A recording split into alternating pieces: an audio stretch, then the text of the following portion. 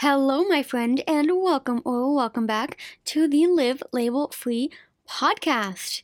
You may or may not have listened to a previous podcast episode on this channel titled How Treatment Made My Eating Disorder Worse, in which I talk about the dark side of eating disorder treatment, especially for autistic people.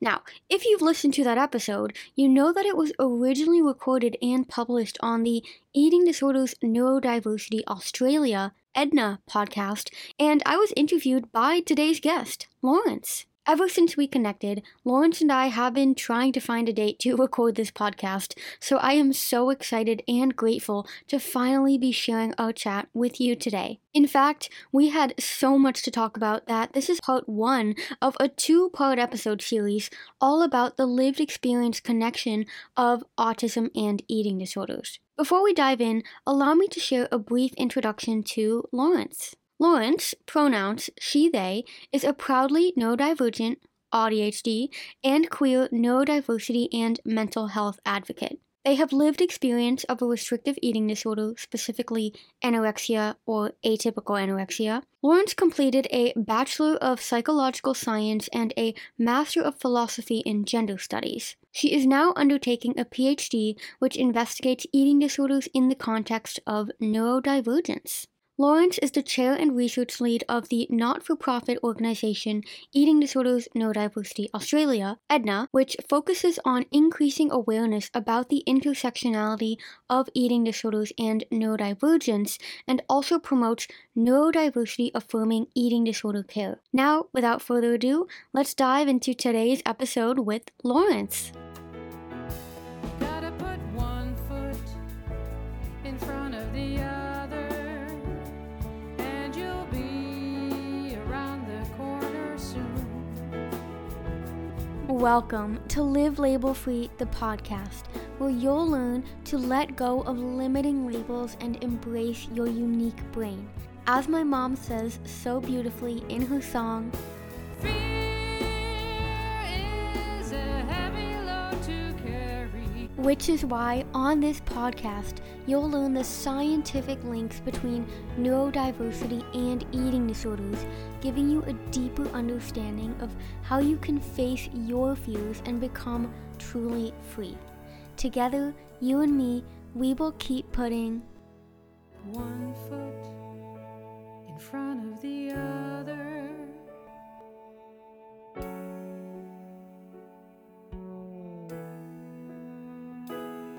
Welcome, Lawrence. Thank you so much for coming on the Live Label Free podcast. How are you doing today?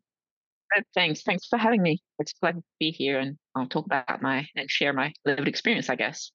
Yeah, well, speaking of lived experience, who are you and what is your story?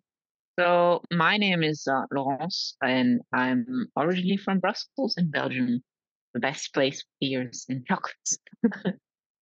So my dad is Belgian, my mother's from South Africa, and I don't know if people can tell from the accent I have, but my native language is French. I, however, spent lots of time overseas from Belgium. Ever since I graduated high school, I just couldn't stay at the same place all the time. So I lived in Paris, in the UK, London, and then South in Bath, and then I went to the US. I also worked on cruise ships. Now I'm in Australia and I'm doing a PhD at the University of New South Wales in Sydney, and I investigate eating disorders in the context of neurodivergence. Very So it's been cool. quite an adventure. I've changed like professions and careers and study types more than I can count. So I Yeah, guess that's the ADHD side of me. I certainly resonate with that, and I'm sure many autistic people do. And I often describe myself as just multi-passionate because there's so much that I think I can be good at if I want to be good at it. And I think, that's what makes it hard for us autistic people to often tap into the hyperfocus because we want to hyperfocus on everything. And yeah, it's funny because I've moved around a lot too. I lived in Boston and the Netherlands and then moved back to Boston. I lived in San Francisco and then in North Carolina. And often people are like, I thought you hated change. And I'm like, no. I like change as long as it's been initiated by me. But if someone else tells me to Exactly. And change, planned. then I don't like Yeah. it. um, Yeah. so yeah, speaking of, neurodivergence and multi-passionatism and all of that, what is your experience with neurodivergence? So, I mean, it's not until I was about 30 that I realized I was neurodivergent. And then I had like a um, laid back my entire life as we would watch a movie and realized, oh my God, this is neurodivergence. This is neurodivergence. This is how could this possibly be missed by everybody? So I'm gonna like give a snapshot of what I feel is related to neurodivergence in my childhood. Yeah, So essentially, as a child, I was really shy, introverted, but if you engaged me on a topic that I was super passionate about, I would info dump you until you died. Like you would have to pay me to shut up. yeah, Literally.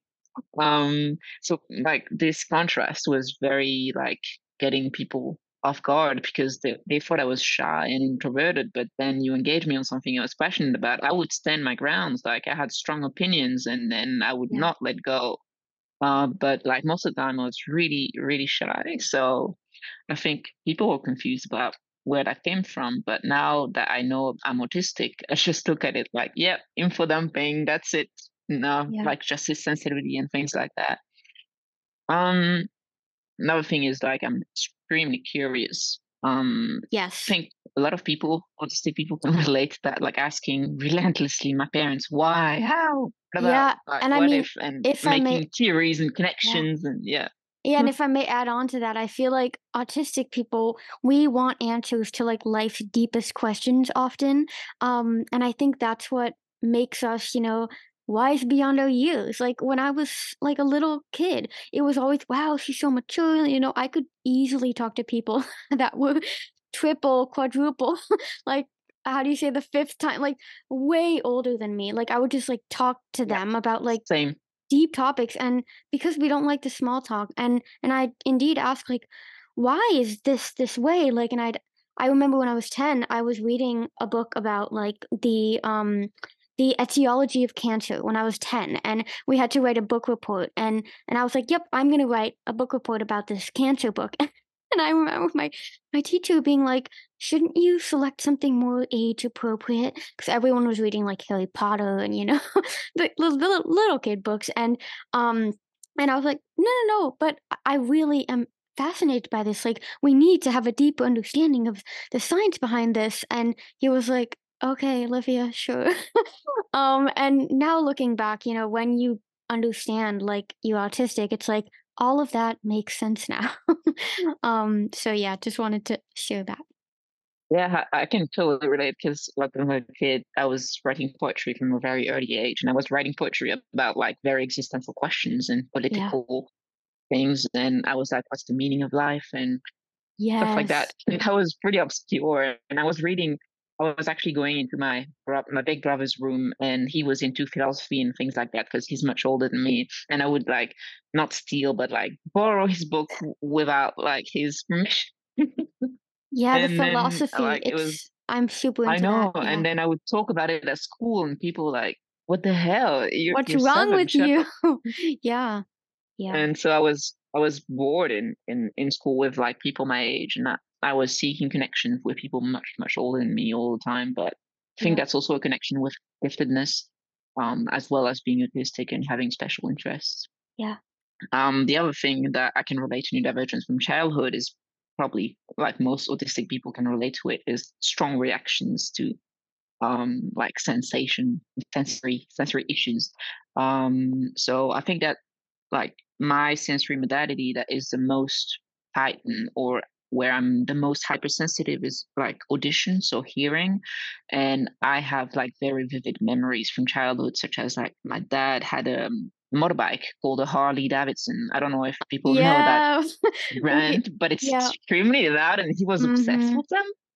And so every time he was starting it, I had major meltdowns. I would like yeah, scream, scratch myself, and punch myself in the face, bang my head against the wall, or just like bite myself, especially my arms until I bled. It was really, really, really bad. And another trigger I think is balloons popping or exploding, like when you're in a birthday party and people Yeah. have balloons everywhere, and then there's one. It for me, it feels like I'm being poked or stabbed in the eye with an ice pick. That's how it feels to hear that noise. When you said that, So I when would you have said major yeah, meltdowns as well. when you said that about the ice pick, it actually reminds me of like a lobotomy. You know how they used to do that? Hmm. And they did Yeah, that to a lot of autistic people. Like I've been reading about they it. did, Like and Rosemary, mostly women. yeah, like Rosemary 75% Kennedy. of them were women. Yeah, like Rosemary Kennedy. I've been reading a book about uh how do you say it? I know the Dutch word dwang, which is like force in psychiatry. Yeah, Coercion in like yeah. psychiatry.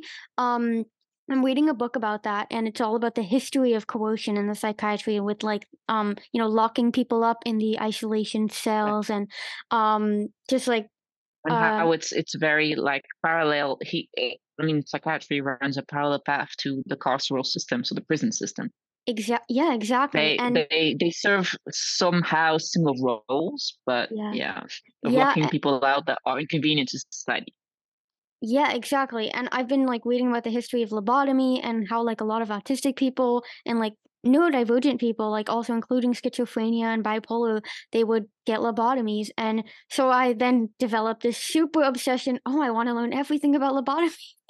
And it's like morbid, but like it's just really fascinating to me. And I discovered that one of the Kennedy children, Rosemary Kennedy, she had a very traumatic birth. She was likely autistic. She had a lot of neurodevelopmental delays. She was lobotomized when she was 23, and after that, she couldn't walk, she couldn't talk, and it's now I'm just like real. I know it's such a side tangent, but it's just like I think it just goes to show how you know neurodivergence and just neurodevelopmental differences, how these were so maltreated and honestly still today invalidated. Of course, we don't have lobotomies and this kind of stuff, but we have Yeah, but other they do horrible electroconvulsive mechanisms. therapy. Yeah, yeah, They do electroconvulsive therapy, which is, I mean, it's not the same obviously, but I yeah. mean, the science behind it is ADNS. It's horrible. Yeah, it is horrible. So yeah, coming back to your story, sorry for the interruption. But I wanted to mention that, I mean, today everybody's like, yeah, CBT, evidence-based, yeah, DBT, evidence-based, Oh this is my God, evidence-based. But it's evidence-based. worth mentioning that lobotomy was thought of at the time as As evidence-based. So, evidence-based? Yeah. I mean, we need to be critical of what the evidence means. Yes, I love that you brought this up.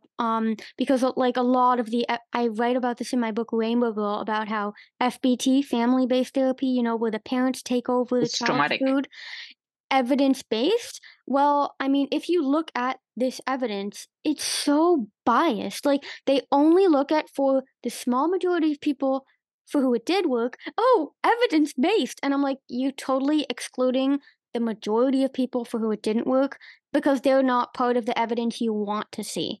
So yeah, Exactly. Thank you. That's evidence-based in mental health research. 101. right. That summarizes pretty much what is wrong with research in mental health. Yeah. Yeah, they see what they want to see and they ignore what they don't. Confirmation bias at its finest.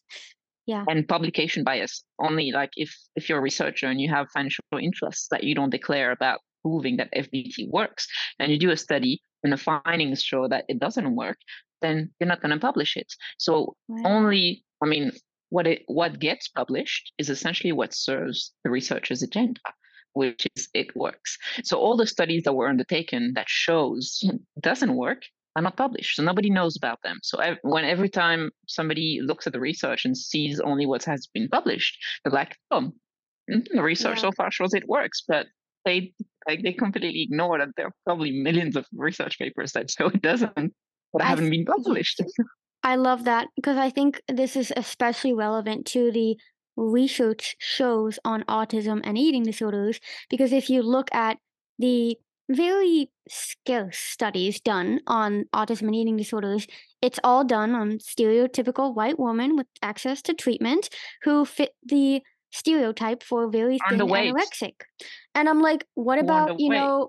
male, not only men, but like members of the LGBTQ community, which I mean, if anyone is part of the community or has engaged with this community, knows that autism and eating disorders are much more common in this community. So if we're excluding this huge group of people, how can this statistic of like 1 in 4 people with anorexia is also autistic? It's just like it's so unreliable because that's just maybe representing 0.001% of the population.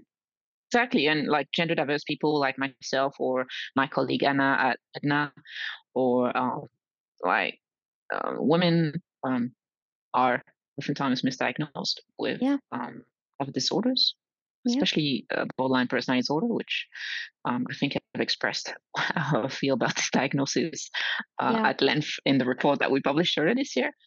Yeah, Um, I was almost so diagnosed yeah, with I mean, borderline before I was yeah, before doing my eating same disorder, for me. before Yeah, anyone knew about autism. But yeah. yeah, it's funny is how ridiculous that diagnosis is. So yeah, I mean, we make those statistics based on the fact that without realizing, sorry, I meant without realizing that most people are misdiagnosed in the first place. So those statistics are probably higher if you consider all those issues with Much higher, diagnosing. yeah. Also, most diagnostic like criteria or diagnostic tools for diagnosing autism are biased because they were validated on white boys, Yeah, so they miss women, gender diverse people. yeah.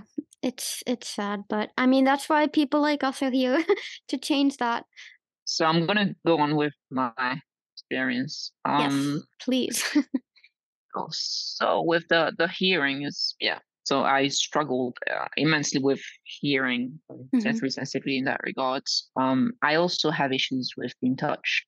I hate when people are in my like safe space, like safe environment. There's like circle around me where I hate people being in there unless they're invited or it's like they ask permission first. So I Mhm. know like yeah. So I struggle with like public transportation, especially during busy hours. I just cannot cope. Like, I'd rather walk, even if it's hours, or take an Uber or whatever. But yeah, public transportation is a big no. Mhm. I also experienced struggle with speech, which is a big red flag for autism that everybody missed in my life.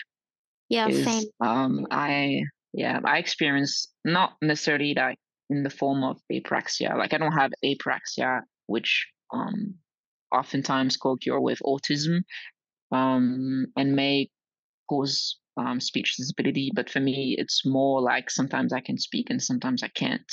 Yeah. And when I can't, it's usually caused because I am overwhelmed by the sensory environment or and I'm extremely anxious emotionally. Yeah, you So, don't for feel example, safe. You don't feel safe. Yeah. exactly, yeah. So my first year at school, I couldn't talk, and people thought I think that I was somehow intellectually disabled because the way they speak to me. Because people think that if you cannot talk, That it you're means you cannot think, right. Right. Mhm. and so they would speak to me like very slowly and very loud, like Yeah. without asking me like do you want to write something, maybe do you want to express yourself with sign language. They didn't give me options, so they just Eh, assumed that I couldn't speak, so I didn't have anything to say, and so they could speak over me, which was pretty traumatic, I think. yeah, definitely. And I would have like um, issues with speaking in loud environments with my parents. So if I was at the restaurant with them, and it was very loud, lots of people around, I was very anxious. And then the waiters or the waitress would come to me and ask me, and that was a stranger. I was very socially anxious already at that time. And so a stranger asking me something in an environment I didn't feel safe because of sensory overwhelm, that was just too much. So I had either had meltdowns, Mhm. I tried to abscond, so I tried to run away, and Yeah. which was dramatic. Or I would just point to the items I wanted on the menu to my parents, Mhm. but not to the waiter because I don't speak to strangers. So yeah, that's another like anecdote I can give. Also at school, I was the weird child that was sitting at the very back of the class all the time, and I was zoning out and daydreaming, looking at the window all day. Uh-huh. And I don't think I ever really paid fully attention to class, but I still had passing grades. even Yeah. though I would like forget to do homework and essentially forget to study or knew I had to study, but then would leave it to the last minute to feel the pressure of doing it. And then I would do it like overnight or something. And then I would still have passing grades. Which is weird. I'm very the But I same. realized later on it's giftedness. Yeah, That's why doing I passed.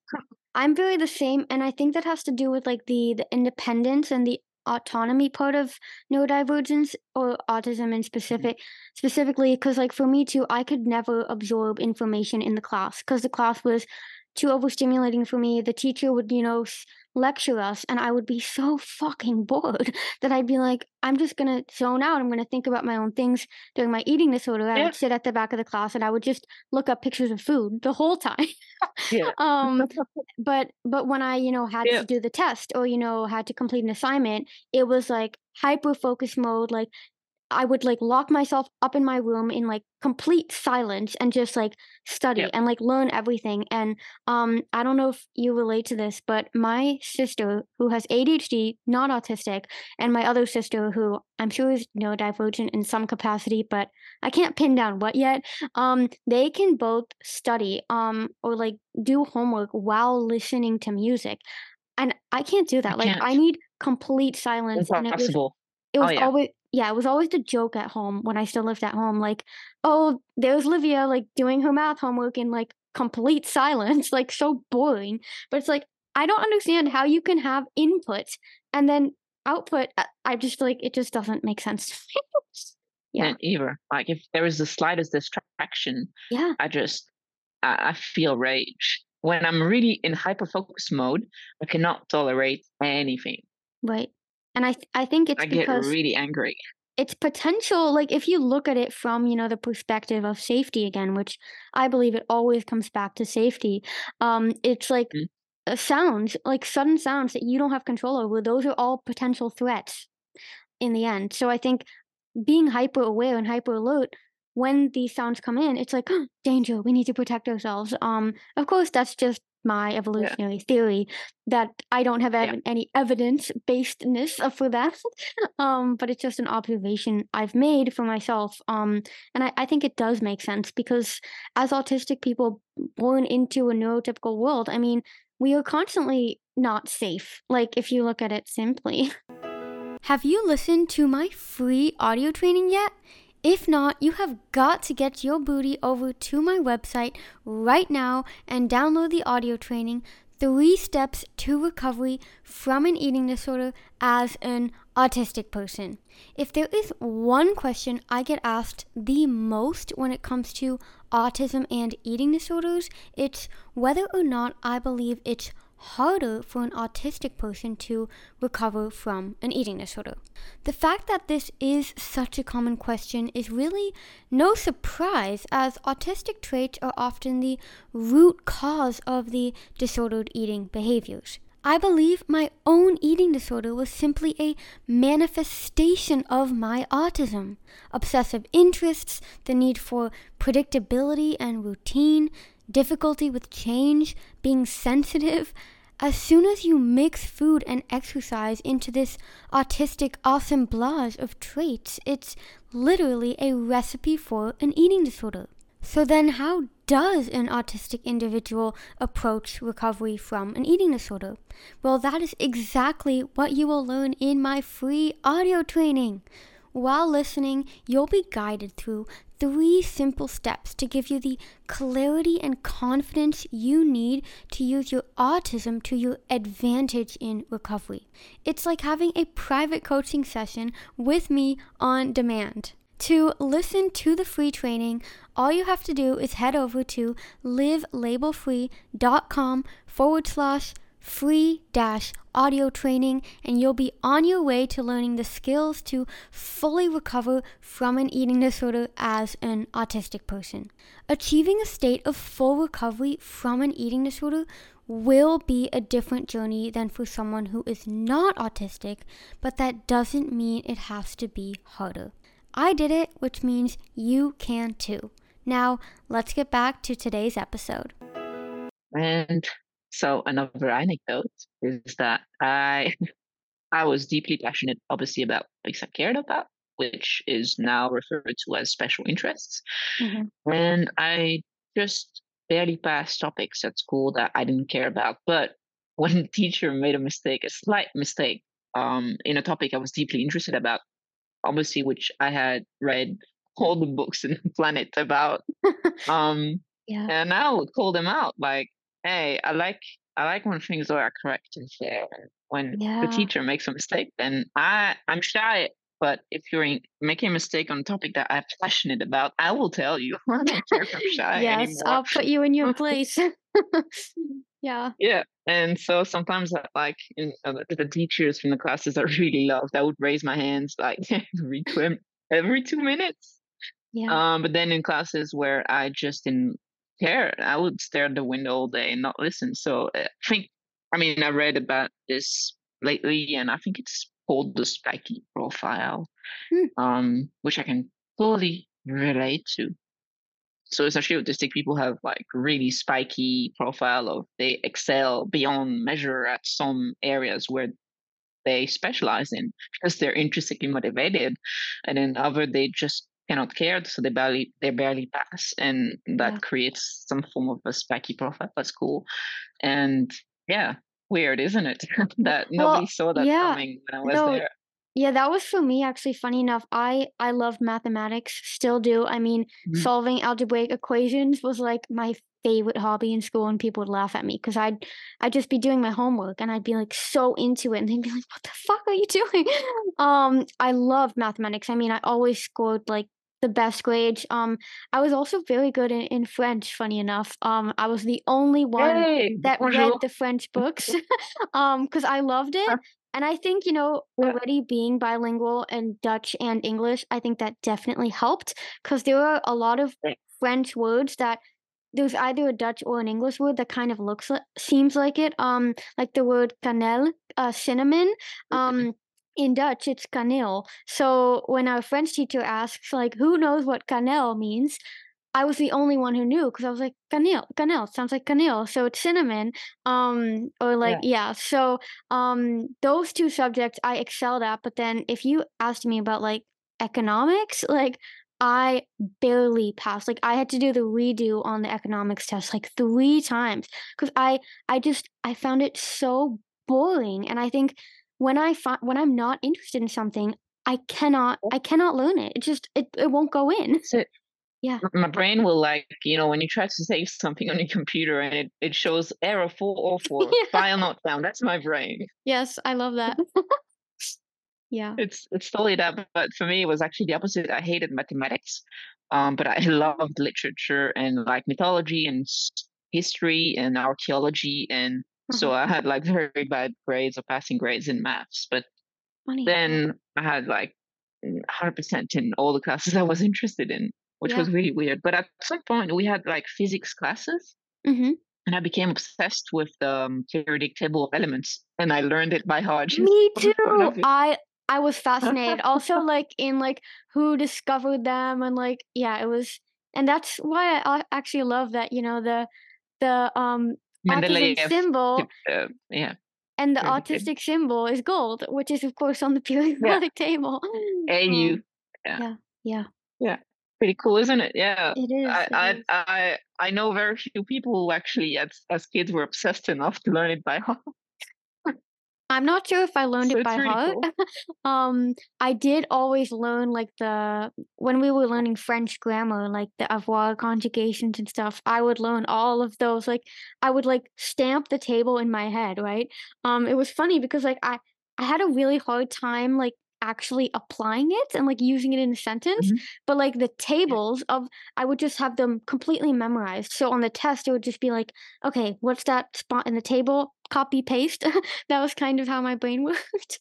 But, Yeah. like, Yeah, I'm the same. conversationally, I was like but that was part of, the mutism, I think. Like, I couldn't like, all the conversation tests in French, I was just like I just couldn't talk. I just couldn't say anything.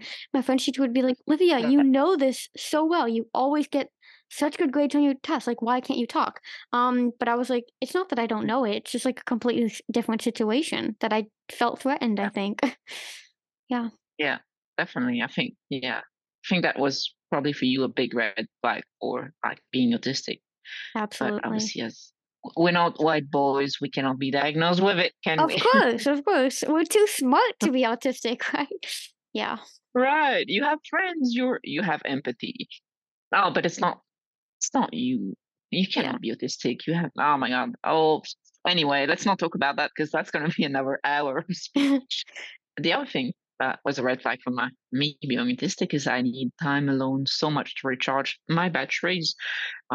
If I don't have like my necessary time alone per day or 2 days per week alone, um, then I can have meltdowns over it. So it's not just because of the sensory. Sometimes it's just socializing can be so daunting and challenging for me that it exhausts me to the point where I have meltdowns eventually after a while. Hmm. So I need time alone. But then people misrepresent and misunderstand my need to be alone as I don't like them or I don't care about them as much, and has nothing to do with that. So like family members and close friends, I care about them deeply and I love them deeply, but I still need my time alone. And it's not a reflection of how much I care about them being Hmm. alone.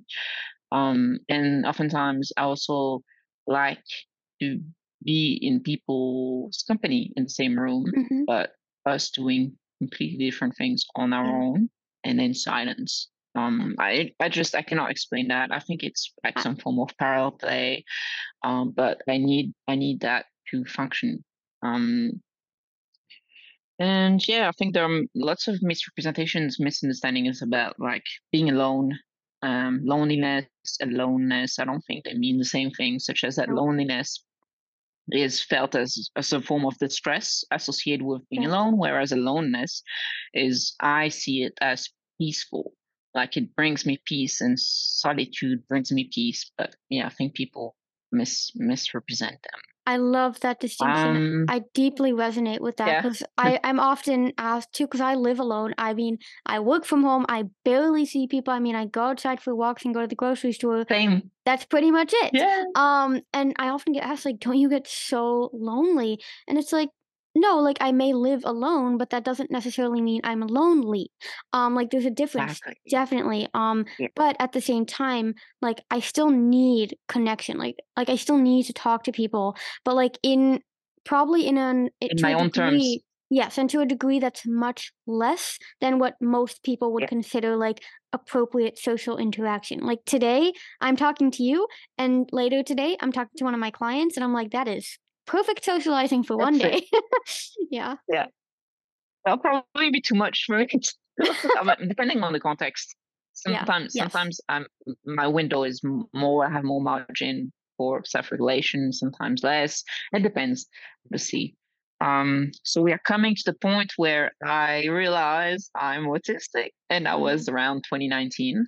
Yeah. So essentially, I was starting to be interested. I was looking into a future PhD topic.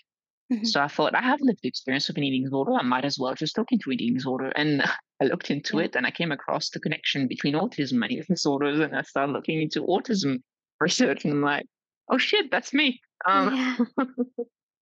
So I mean, I read more and more and more.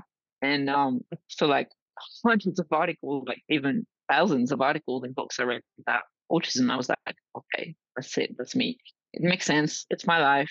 I relate to it 100%. And I went to my psychiatrist and I shared all the research, summarized all the research, and I told her like, this is me, and there's no other way to explain my life story than this. And at first, she was a bit like reluctant to accept or agree, and then we had more chats about it. She remained open-minded, which I'm deeply appreciative of. And I guess we came to the conclusion that this was probably the most fitting kind of diagnosis for me or Yeah. condition, or I see it more as a form of neurodivergence, but I understand that people have different ways of calling it. I Yeah. call autism a difference, a neurodivergence. Yeah. And yeah, that's when I finally made sense of my entire existence, I guess, in some way. It was quite a emotional roller coaster to actually realize I was autistic because it was kind of like the knowledge I needed to um understand myself fully. So it brought a lot of relief in terms of self-compassion, because the Mhm. things I was struggling with and couldn't understand why, finally there was something to explain it. And I didn't feel as though I was to punish myself for those, because I was disabled, and it's fine to be disabled, and you don't have to be perfect. You can just be disabled and you still have value as a human, even as a disabled person, and you don't Yeah. mean less in any way. And I think that was the start of my journey towards recovery, which obviously takes a long time.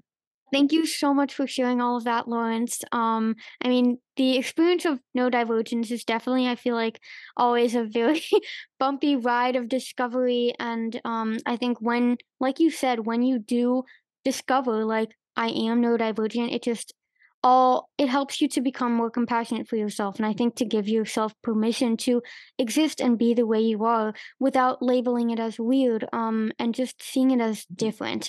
Um, but of course, because neurodivergence isn't necessarily always accepted in a great way in our society, I we mask it, right? And as you've said before to me in earlier conversations, is that an eating disorder is a form of autistic masking. So, kind of getting into that, can you share with our audience what is your experience with eating disorders?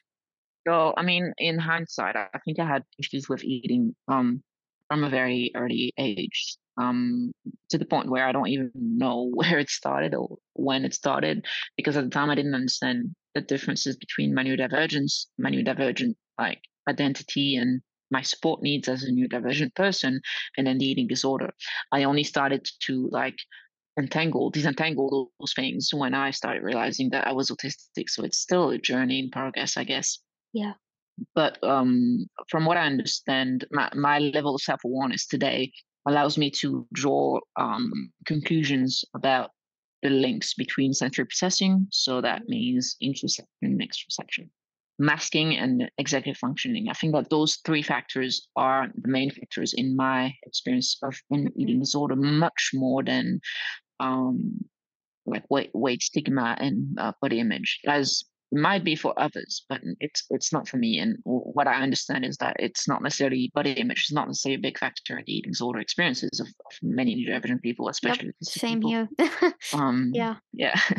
So, for example, hyper focus or special interests, when you're going down rabbit holes one after the other, and you don't think much about eating, you forget to eat. So when you go out of that like hyper focus mode, Hmm.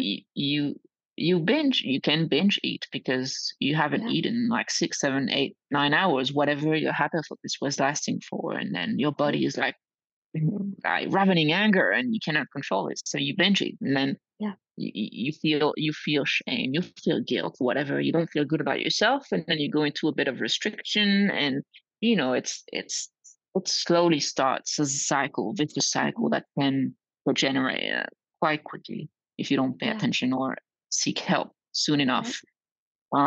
So as well as struggle with interoception, so that's like sensing bodily signals from the Hmm. inside, such as hunger, thirst, or pain, and things like that. So for example, I don't feel thirsty, so if I don't set alarms or reminders or prompts for myself, I can go days without drinking, and then I'm like, oh, I have a headache. I'm feeling irritated. What the hell's going on? And Oh, then I realize I didn't yeah. drink all day. I'm like, shit. And Yeah. the same happens for fullness. So when you have Mhm. eaten enough, your body sends signals to your brain, and your brain tells you, hey, it's time to stop, hungry anymore. My brain doesn't do that. Fun times. So my brain will let Yeah. me eat until I feel like I'm gonna die. Oh my So gosh. I that can, deeply resonate with yeah, that. And it's interesting because I mean, I struggled with scary. it is. And I think especially when, you've had like a maybe a different type of eating disorder, like cuz I had anorexia for over 7 years, and for me it was like I never felt fullness, but like I also never felt hunger. Like, and I didn't eat enough because I didn't want to feel full. I had this fear of like fullness because I didn't really know Yes, what it felt exactly. like, Yeah. right? So I just underate for so many years, but now, being recovered from anorexia and being recovered, I'd say I've recovered from like all my eating disorders, I've just noticed that binging that you just brought up, I've noticed that that has been coming up a lot in my life, and I'm really realizing now, how how strongly that is true for me that I don't feel fullness. Like, I especially during times of stress, and it's like the food for me acts as a form of numbing, as I think for so many autistic people, we have this constant tornado of thoughts going in our mind. It's like it never ends. And I've realized for myself, like the only moment that I'm not thinking is when I'm eating. um, and so like even yesterday, I ate two entire apple pies and I felt so sick afterwards, but it was like I like almost blank out during the eating because I'm like, I don't feel anything right now. And I don't register how full I Yeah, am until everything is exactly. gone. So Yeah. So yeah, yeah, it's like your stomach is gonna burst, like, yeah, and you're just gonna explode, and literally, and I don't mean it in a triggering way or in a stigmatizing way for yeah, fat people, right. but like as a person who has overeaten so much so that their bodies feel like Yeah, it's literally gonna die, it can be extremely scary, regardless of weight, status, or anything. yes, You can be any weight and this can happen to you. It yeah, doesn't matter. It's just the experience of feeling like you're going to die because you ate too much that your body cannot cope with it. And so for me, I think that sense of like lack of safety, as you mentioned, it's like, yeah, well, my body is not telling me the right things at the right time. So I don't feel safe within my own body. yeah, So the safest way to go about it is actually not to eat, because then I don't feel like I'm going to die imminently because my stomach is feeling like it's going to burst.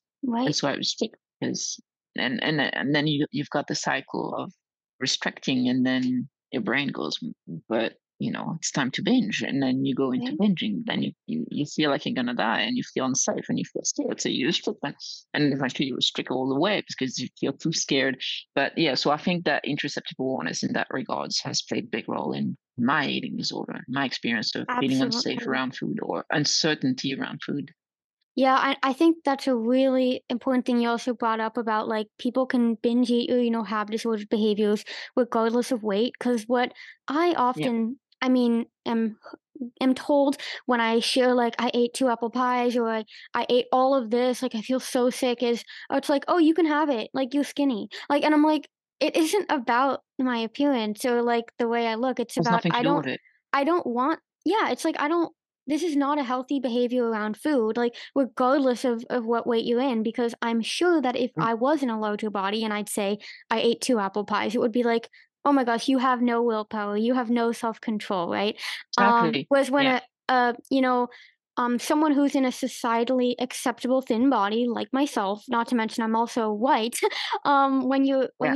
when you say like, "Oh, I ate this," it's like, "Oh, it's fine," because, like, you're not gaining weight from it. It's like yeah, so I just really love that you brought that up because I think it's so important to emphasize that, eating disorders can represent in any size body.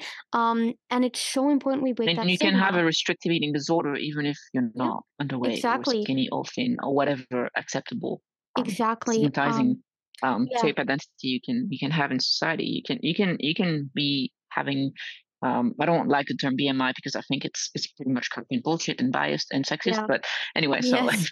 it's Yeah, it's the medical world is using it, so let's use it. So if somebody has a BMI that is over 25, which is bullshit anyway, but like they are usually perceived as not being having a restrictive eating disorder, or if they do, then it's not bad enough. But you right. cannot really assess how bad an eating disorder is Yeah. from the outside because it's a mental disorder. And That's I think it's something lots also of medical professionals miss.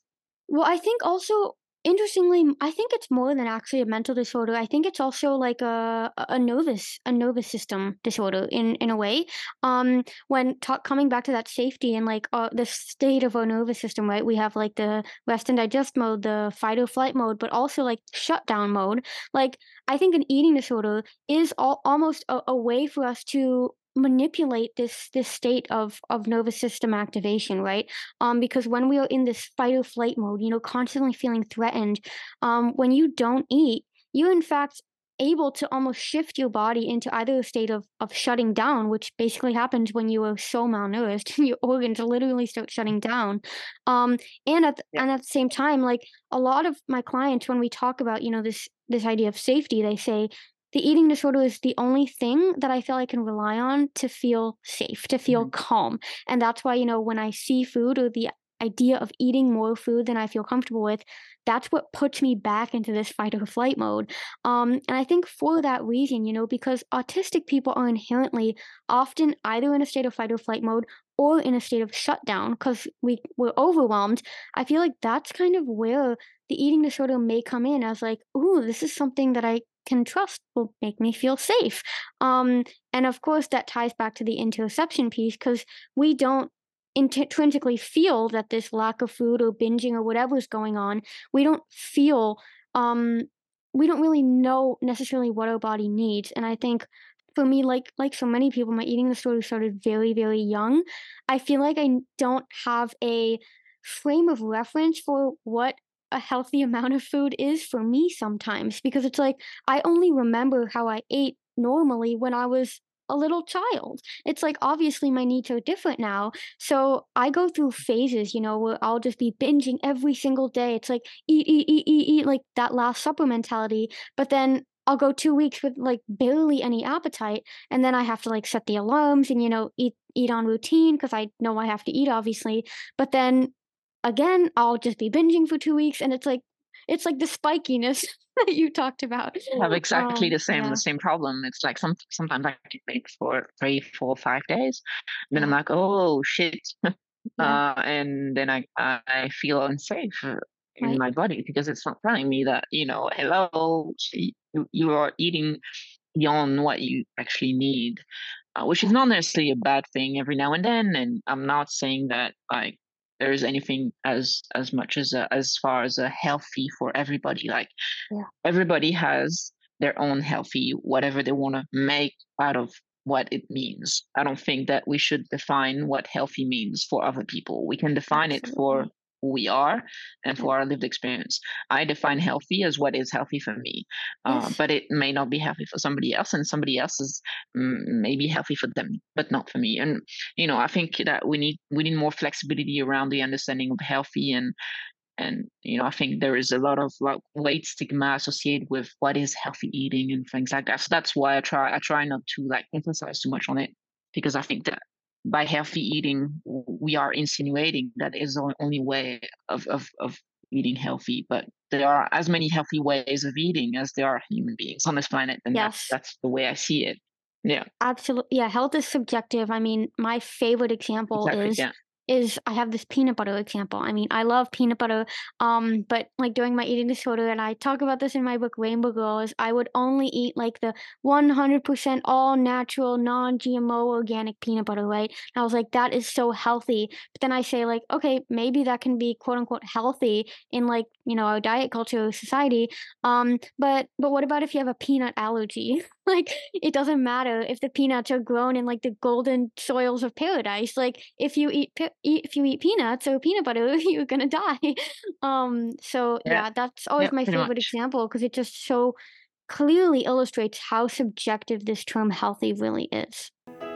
It's time to take a quick break from this episode to share a very exciting update, and that is my new online bookstore, livelabelfreebooks.com. Ever since I published Rainbow Girl, I've been getting an increased number of messages from A, people asking if they can purchase the paperback version of my book in their country that doesn't have its own Amazon, and B, from people asking if there's just another way to purchase the book not via Amazon, because as we all know, Amazon is capitalism at its finest and doesn't support small businesses such as Live Label Free. Well, I'm beyond happy to share that the answer to both questions is now yes.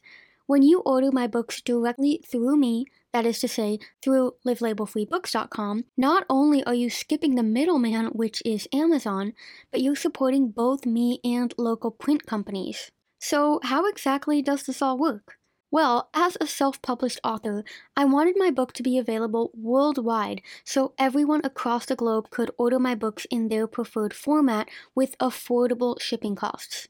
My new online store is connected to print companies all across the world, so what happens when you order my book is that the print company closest to you prints the book on demand and then ships it straight to your doorstep. Because the printing is happening at a location that's actually near you and not on the other side of the world, the shipping automatically becomes affordable. What's also great about my own store is that I now have way more flexibility in the book formatting. My cookbook Nourishing Neurodiversity is available as a paperback and hardcover on Amazon, but this can be quite frustrating in the kitchen because the book will continually shut if you don't hold it open. My cookbook is now available as a spiral-bound paperback on livelabelfreebooks.com, which means you can open it to your selected recipe and then lay it down flat so you can actually see the ingredients and follow the instructions much more easily. On top of that, I also designed this updated version to have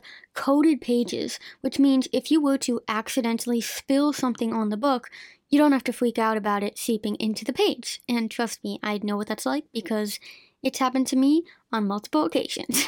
And then last but definitely not least, you can now also bundle and save books. What this means is that if you buy my Rainbow Cookbook Bundle, which consists of Rainbow Girl and Nourishing Neurodiversity, you can save 10% on your order. And this goes for both the paperback version as well as the ebook bundle. To grab your very own copies of either Rainbow Girl, Nourishing Neurodiversity, or bundle them both obviously, just visit livelabelfreebooks.com. And now, let's get back to today's episode.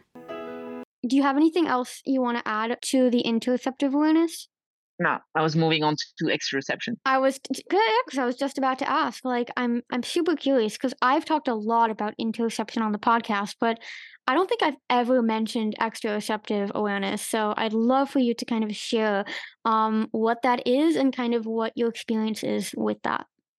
So exteroception is essentially related to external, as in exteroception, external signals that we interpret in the brain. So that can mean smell, that can mean touch, light, lightness, colors, vision, anything of that nature. It's hearing as well.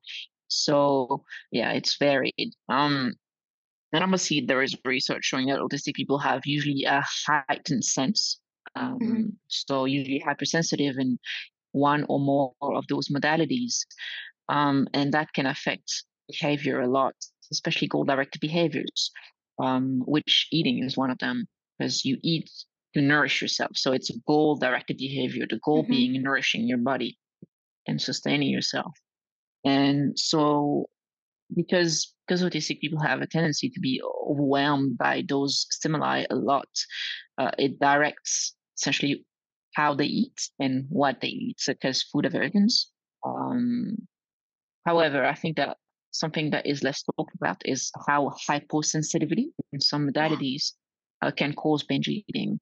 For example, if you feel understimulated and you really like something, really like a taste or a texture or whatever, well, your brain is going to be like, oh, I like that. I feel understimulated. I need something. I want more. Whatever. So let me have that texture. Let me have that smell. Let me have that. And then I think that hyposensitivity in exteroceptive awareness can lead to binge eating. So I think that people usually see exteroception as a means for restriction. However, exteroceptive awareness influence on eating is way more complex and nuanced than we think.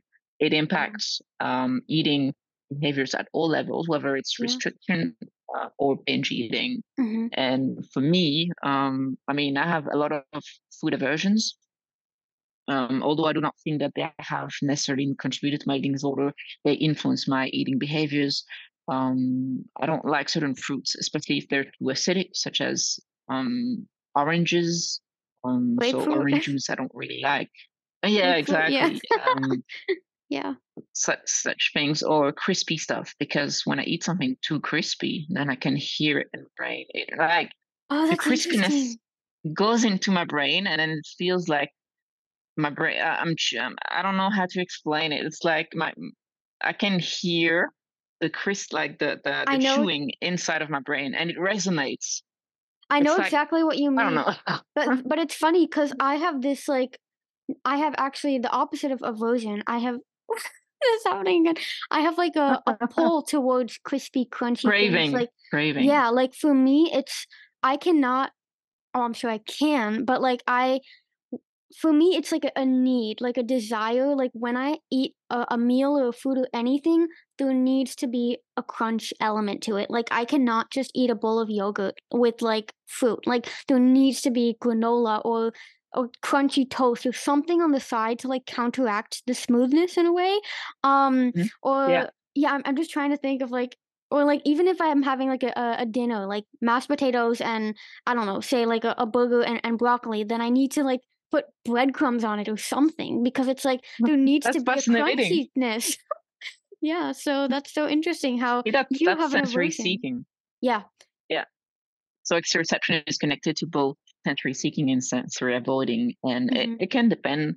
Like each person has a different pattern or profile in terms of that, and so autistic people may be overwhelmed by loud sounds and unable to eat in restaurants and things like that. But at the same time, they can be hypersensitive in other areas, Yeah. which leads to, like you mentioned, crispiness and need for crispiness, whereas it's the opposite for me. See, I mean, we have lots in common, and obviously we're both autistic, but we have like different sensory profiles, Mhm.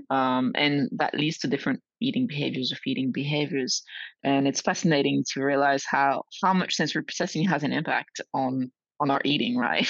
Yeah, and some another example that I'm thinking of is I feel like there's this common misconception that autistic people only like really bland, flavorless foods. Whereas for me, and I think this comes back to the sensory seeking, and a lot of my clients actually have said like we, put spices or on everything because we need like that extra stimulation. And I know a lot of autistic people who can tolerate really spicy hot foods because it's like their I'm one of threshold. them. Yeah, like, that's so funny because 'cause I'm the same, like, whenever we go out to eat or, like, the Indian curries, I'm And like, salt, super pepper, spicy, whatever, and people are puree. like yeah, I and put people are like, "Are you everything. crazy?" And, like, I'm the kind of person who can, like, eat, raw ginger and just, like, eat it, and people are like, "What the Oh fuck?" yeah. Yeah, I will eat just, like, pieces of ginger and just be fine, and I love it, but it's, like, because our Yeah. threshold for, like, it registering in our mouth is so high, it's like we need we need it. Yeah.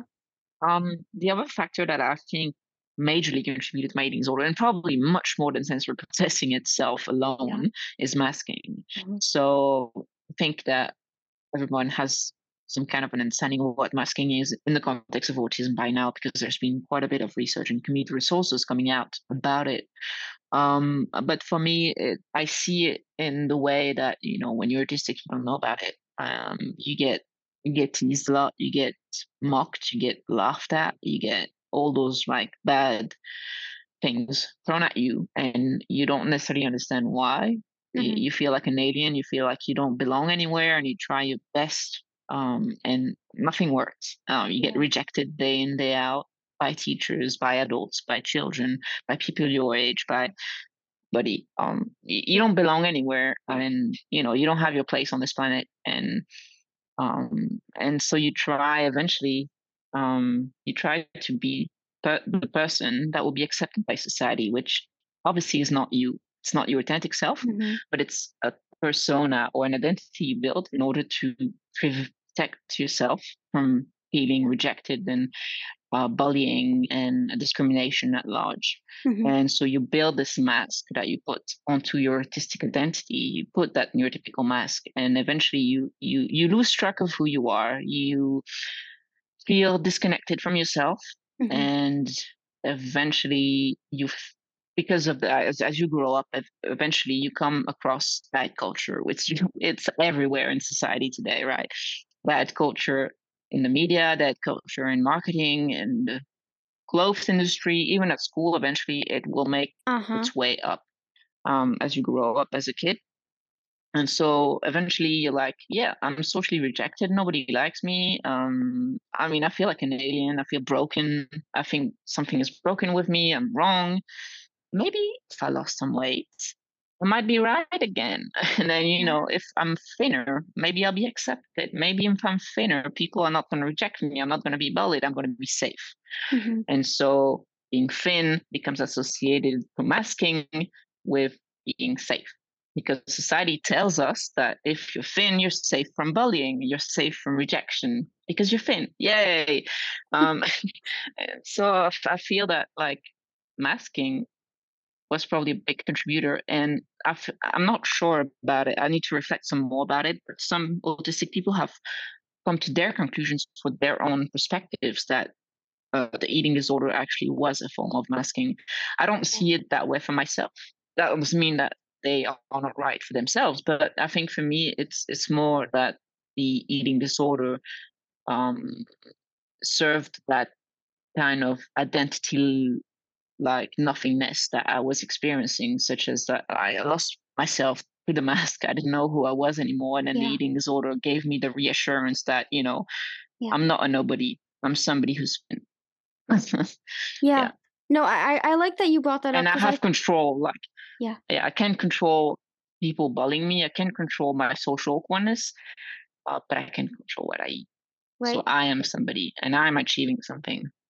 Yeah, I think you brought up a really important point there of like how some people say like the masking was the sole reason for eating disorder, but I think as with everything, I don't think there's ever one sole reason.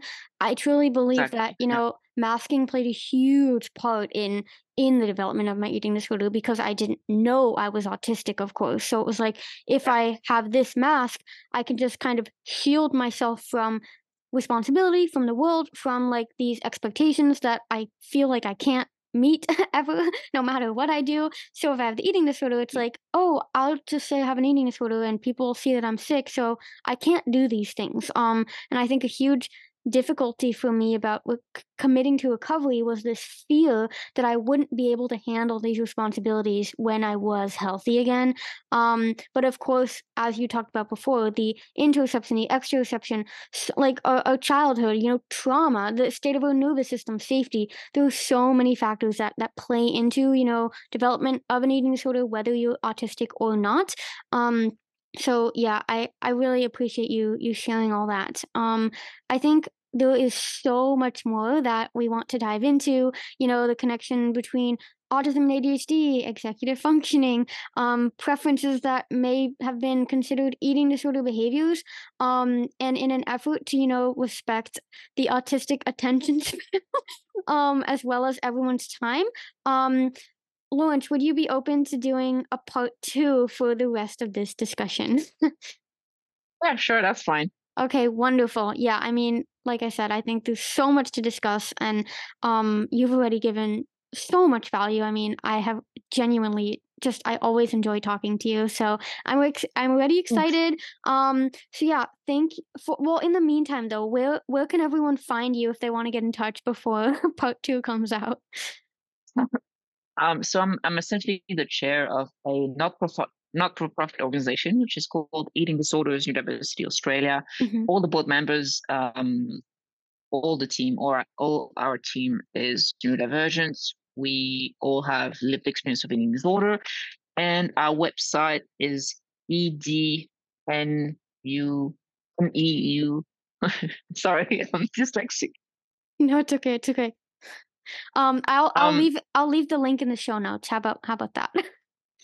yeah, it's better like that because otherwise, yeah, people are not going to register.